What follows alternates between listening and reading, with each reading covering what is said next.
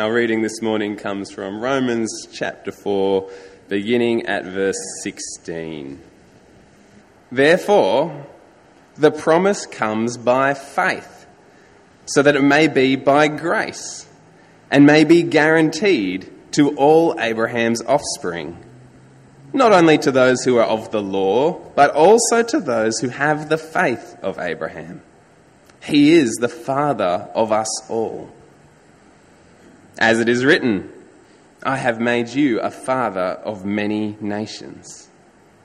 He is our Father in the sight of God, in whom he believed, the God who gives life to the dead and calls into being things that were not. Against all hope, Abraham, in hope, believed and so became the father of many nations, just as it had been said to him, so shall your offspring be. Without weakening in his faith, he faced the fact that his body was as good as dead, since he was about 100 years old, and that Sarah's womb was also dead. Yet he did not waver through unbelief regarding the promise of God, but was strengthened in his faith and gave glory to God, being fully persuaded that God had power to do what he had promised. This is why it was credited to him as righteousness. The words "it was credited to him" were written not for him alone, but also for us, to whom God will credit righteousness. For us who believe in him who raised Jesus our Lord from the dead. He was delivered over to death for our sin and was raised to life for our justification. This is the word of the Lord. Father God, we ask this morning that you would give us faith like Abraham. Faith in your promises, so that we might have hope against all hope. That we might know that the promises held out to us in the gospel are guaranteed. That we may take hold of them and live as your people forever. And we ask this in Jesus' name. Amen. There's going to be a time for questions at the end, so if I say anything that seems confusing or you'd like to ask about, we'll have a chance to do that at the end. But for quite a few weeks now, we've been considering this doctrine of justification by faith, which is this glorious reality that people like you and me, who are sinful, guilty, facing God's wrath, can be forgiven and counted right with God. Not because of how hard we try or how good we are, but simply by believing. Now, that's a really important theological truth. Martin Luther calls this the doctrine by which the church stands or falls. Which is basically to say that if this is true, good, essential. If it is not true, we are wasting our time. The church is dead. It's vital that we understand this truth, but I don't want us to miss the fact just of how incredible it is. We can have our sins forgiven, our death penalty reversed. We can have God the Father look down on us with the same love and affection that he has when he looks down on his own Son, Jesus. And we can have all that right now, in an instant, without lifting a finger. And we can have that with absolute certainty, with no doubt. This is good news. A few years ago, Janice got one of those Centrelink robo-debt email or letters in the post, claiming that she owed Centrelink, do you remember the amount? Yeah, $20-something thousand. At the time, Janice was pregnant with Josiah, and I was at college earning a grand total of $8,000 a year. It was a little stressful.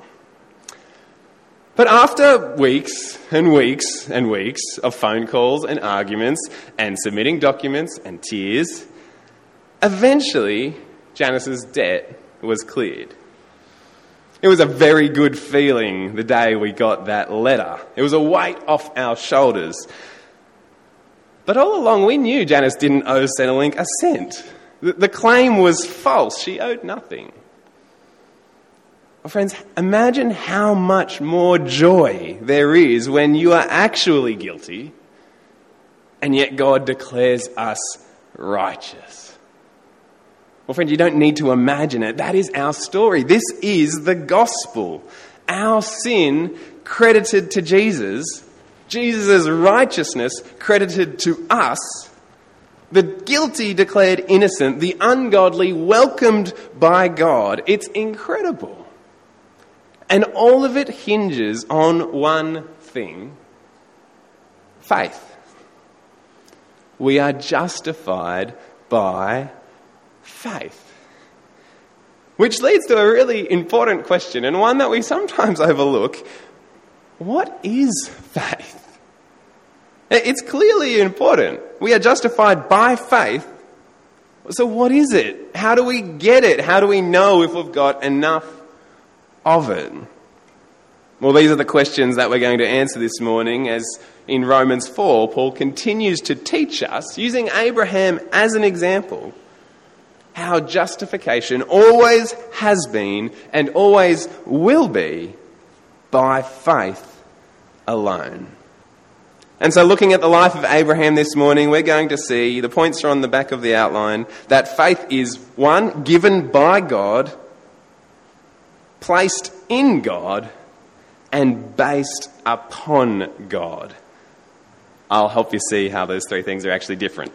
But first, faith is given by God. Paul begins verse 16 like this: "Therefore the promise comes by faith, so that it may be by grace."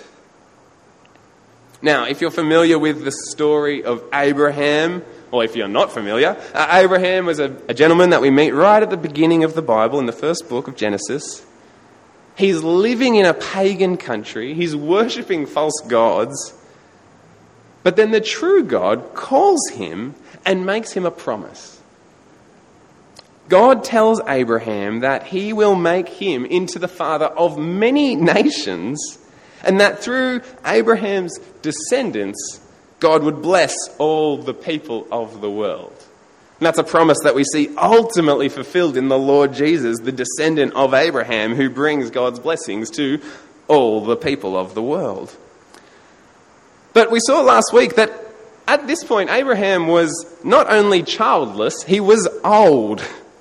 Too old to have children. And yet, even in the face of that impossibility, Abraham believed God.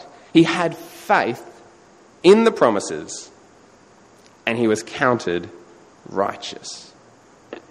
Now tell me, what did Abraham do to get God to make those promises? How did he get God to treat him so favourably? The astounding answer is nothing. Abraham did nothing. God just made promises. Abraham wasn't particularly special. He wasn't an influencer. He wasn't trending on TikTok. He wasn't even worshipping God. And God called him and made promises to him. And so the only reason that Abraham had faith was because God gave it to him. God made him a promise. He graciously did that. Now, quite often we talk about faith, and we talk about it like it's something that we sort of conjure up from deep within ourselves. Now, there's a scene in Alice's Adventure in Wonderland where Alice meets the White Queen and refuses to believe that the Queen is 101 years old. "I can't believe that," says Alice. "It's impossible." And the Queen says, "Try again. Draw a long breath and shut your eyes. Practice. Well, sometimes I've believed as many as 6 impossible things before breakfast. Quite often we think of faith like that. Drawing a long breath, shutting our eyes, and willing ourselves to believe the impossible. But friends, faith is not something that we conjure up from the inside. It's something that happens to us from the outside. Because faith is accepting God's gracious promise. Faith is given. Now, in verse 16, Paul shows us 2 really important implications of that truth. Firstly, because faith is given, that means that justification, being declared right with God, is guaranteed. See verse 16. Therefore, the promise comes by faith, so that it may be by grace, and may be guaranteed to all Abraham's offspring. Now, if we're to try and secure our own justification, then it would not be guaranteed. It would be very much up in the air. It would be as unfinished as my guitar lessons. But if your justification depends... If your justification depends on how well you can conjure up faith, well, you have every right to be anxious. But if faith is given, if justification comes to us as a gracious promise that doesn't depend on us at all, but depends entirely on the finished work of Christ, well, friends, our justification is guaranteed. It's a done deal.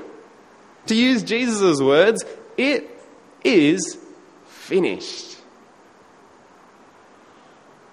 I hope you see how good news that is. That is so good. It does not depend on you. It depends on Him, and it's done. That's the first implication. The second implication, that because faith is given, it's available to everyone. Therefore, the promise comes by faith, so that it may be by grace, and may be guaranteed to all Abraham's offspring. Not only to those who are of the law, Jews, but also to those who have the faith of Abraham, non-Jews. He is the father of us all. Paul's point here is that because faith is given, it doesn't matter whether you keep the Mosaic law or not. The promise of blessing that God made to Abraham is a promise that is guaranteed for all Abraham's children, both the law-possessing kind, the Jews, and the non-law-possessing kind, the Gentiles, the non-Jews. Faith is given, which means God's promises are available to anyone. No one is too far gone. No one's sin is too much. No one is beyond the reach of God. Now, do we really believe that? I want you to imagine that you've got 2 friends. Only 2. One's a social worker. They were raised in a good family. They're an upstanding citizen. They spend one afternoon a week volunteering in a homeless shelter. Your other friend, they work in a bar. They've had a pretty rough upbringing. They joke about how they steal money from work, and they spend most of their time drinking and betting on the horses. There's your 2 friends. Imagine we're running an evangelistic course here at church, which we hope to do next year, and you can only invite one of them for some reason. Which one are you going to invite to hear the gospel? Which one do you think is more likely to accept Jesus? Is it the morally upright social worker or the degenerate from the pub? Which one do you think is more likely? Now, of course, it's an artificial example. Invite them both. But if these were my friends, I'll tell you, 9 times out of 10, I'm inviting the social worker. Because functionally, I still believe that justification depends on us. But friends, if faith is given, it means our justification doesn't depend on us at all. Not even a bit. It means the social worker and the guy who steals from work. It means the CEO and the prostitute. They're all on a level playing field right alongside me and all of us. All of us need one thing and one thing only: faith. It doesn't matter how good you are or how much your life looks like that of a respectable Christian. We are justified only by faith. Because faith is given, the promises of God, they're available freely and equally to everyone, which means you here today can be counted right with God.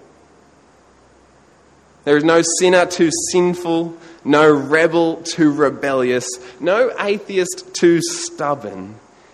Anyone can come to faith in Christ Jesus.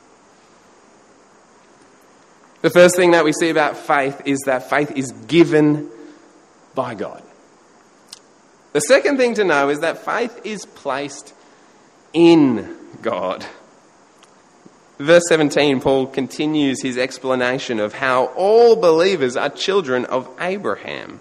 And he writes, that's Abraham, our father in the sight of God, in whom he believed. The God who gives life to the dead and calls into being things that were not.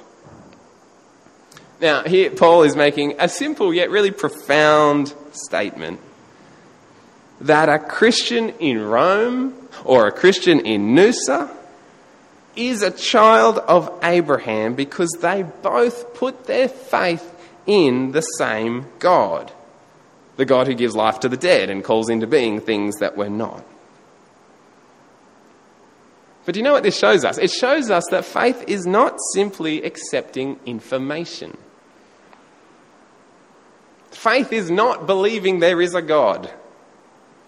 James says that even demons believe there is a God and shudder. No, faith is not simply believing that the Bible is true. You can believe that the Bible is true without faith. Faith is not believing information. It is trust in a person. When God promised Abraham that he would become a dad, even though he was as good as dead and his wife was the same, he didn't believe that promise because it was logical. He didn't believe that promise because he drew a deep breath and shut his eyes and willed himself to believe. Abraham believed the promise because he looked at the one who made the promise. Now, if anyone else had told Abraham that he was going to be a dad when he's 100 years old, he would have had every right to laugh in their face. But when God said it, Abraham believed because he trusted God. I've been bungee jumping a few times in my life. Each time, the instructors have gone out of their way to show me that I can trust the rope.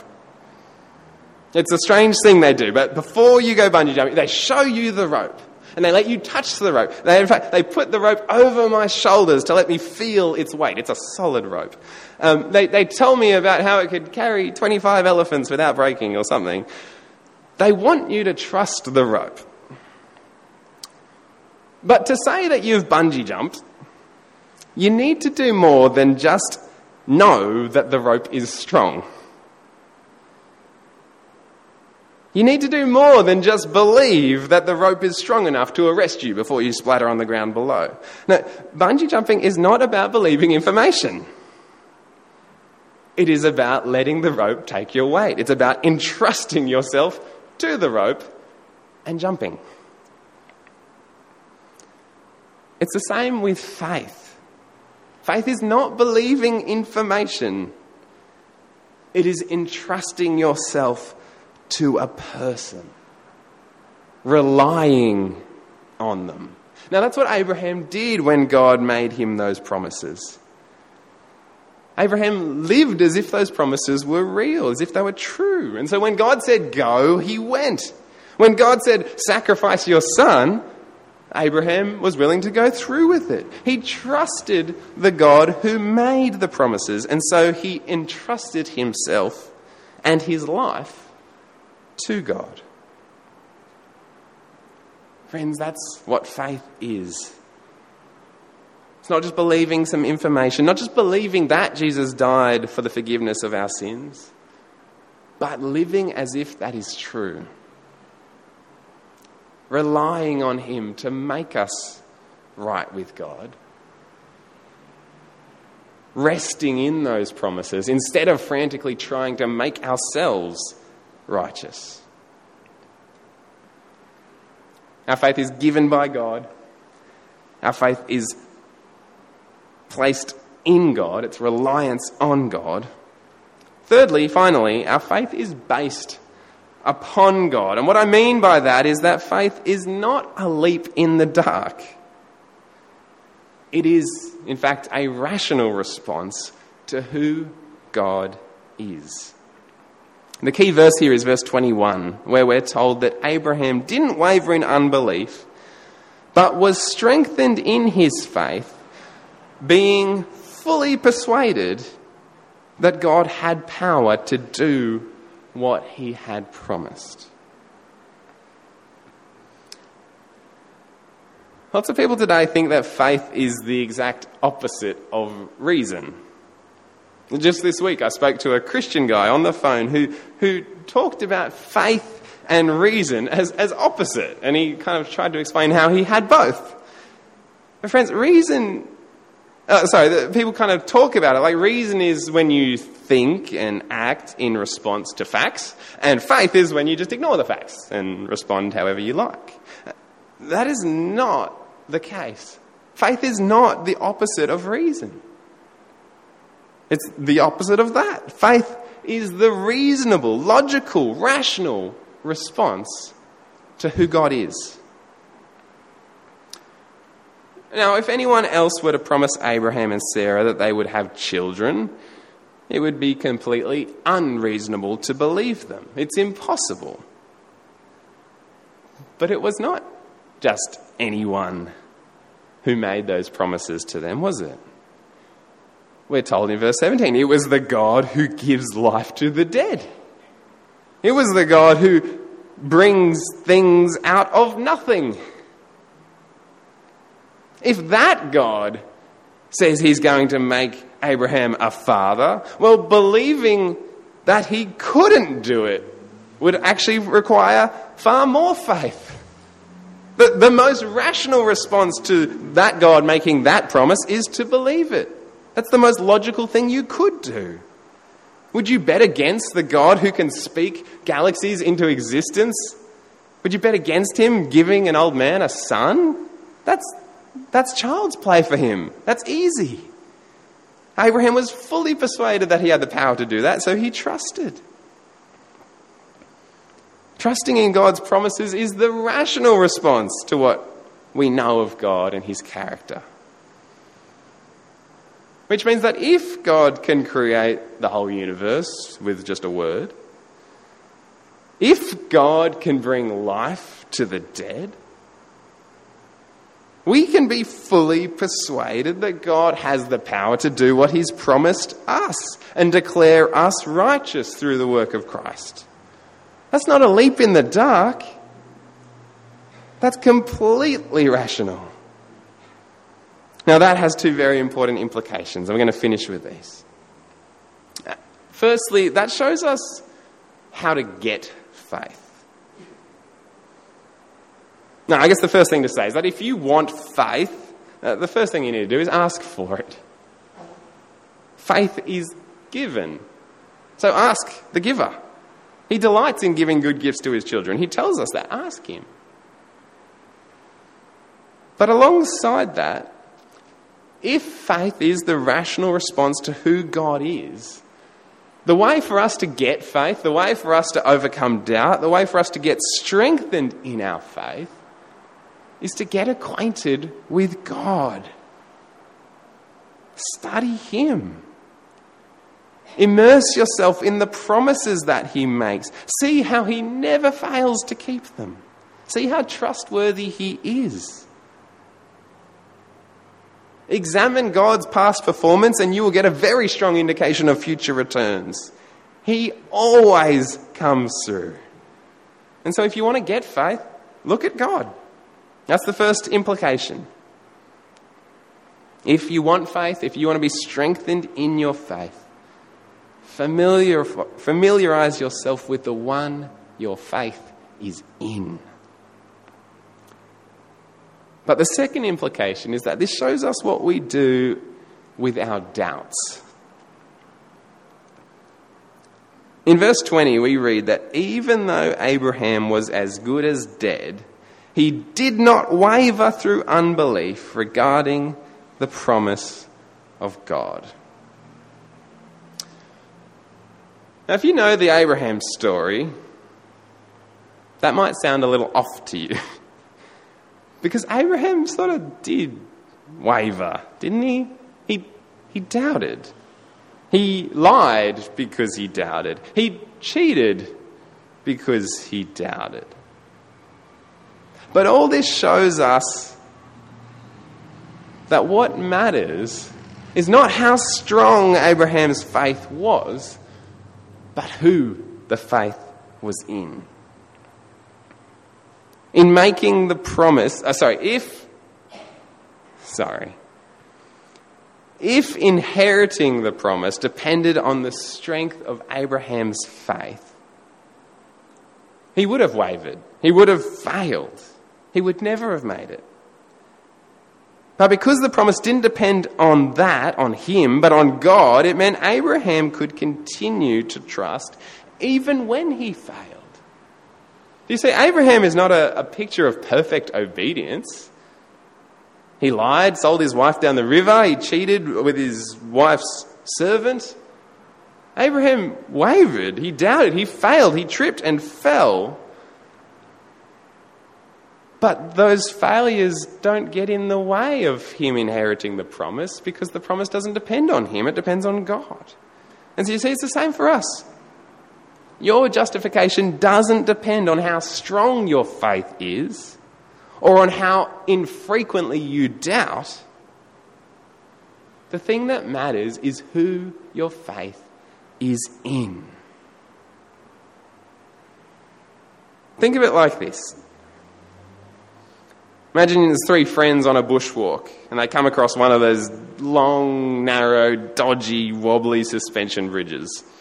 And the first walker strides up to it and just walks across, doesn't even blink, confidently striding across the bridge. The second person in the group, they're a bit more hesitant. They walk gingerly, both hands tightly gripping the cables on the side. But eventually they make it to the other side.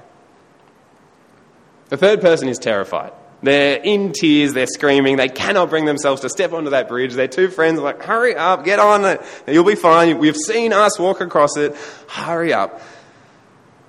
Well, they close their eyes, they crawl, and soon enough, they make it across the bridge. You see, they all made it. All three of them made it across the bridge. Two people had strong faith, one had almost no faith. But what matters was not how strong their faith was, but that they put their weight on the bridge. Doesn't matter how much they trusted the bridge. The fact that they put their weight on the bridge was enough. They trusted.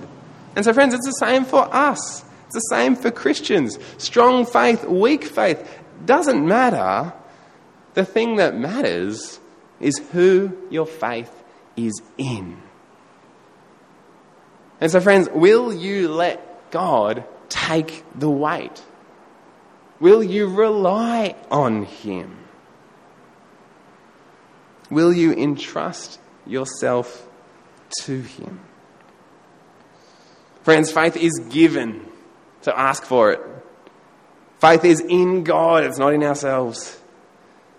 Faith is the rational response to who God is. So let's keep our eyes fixed on him, because you can trust him.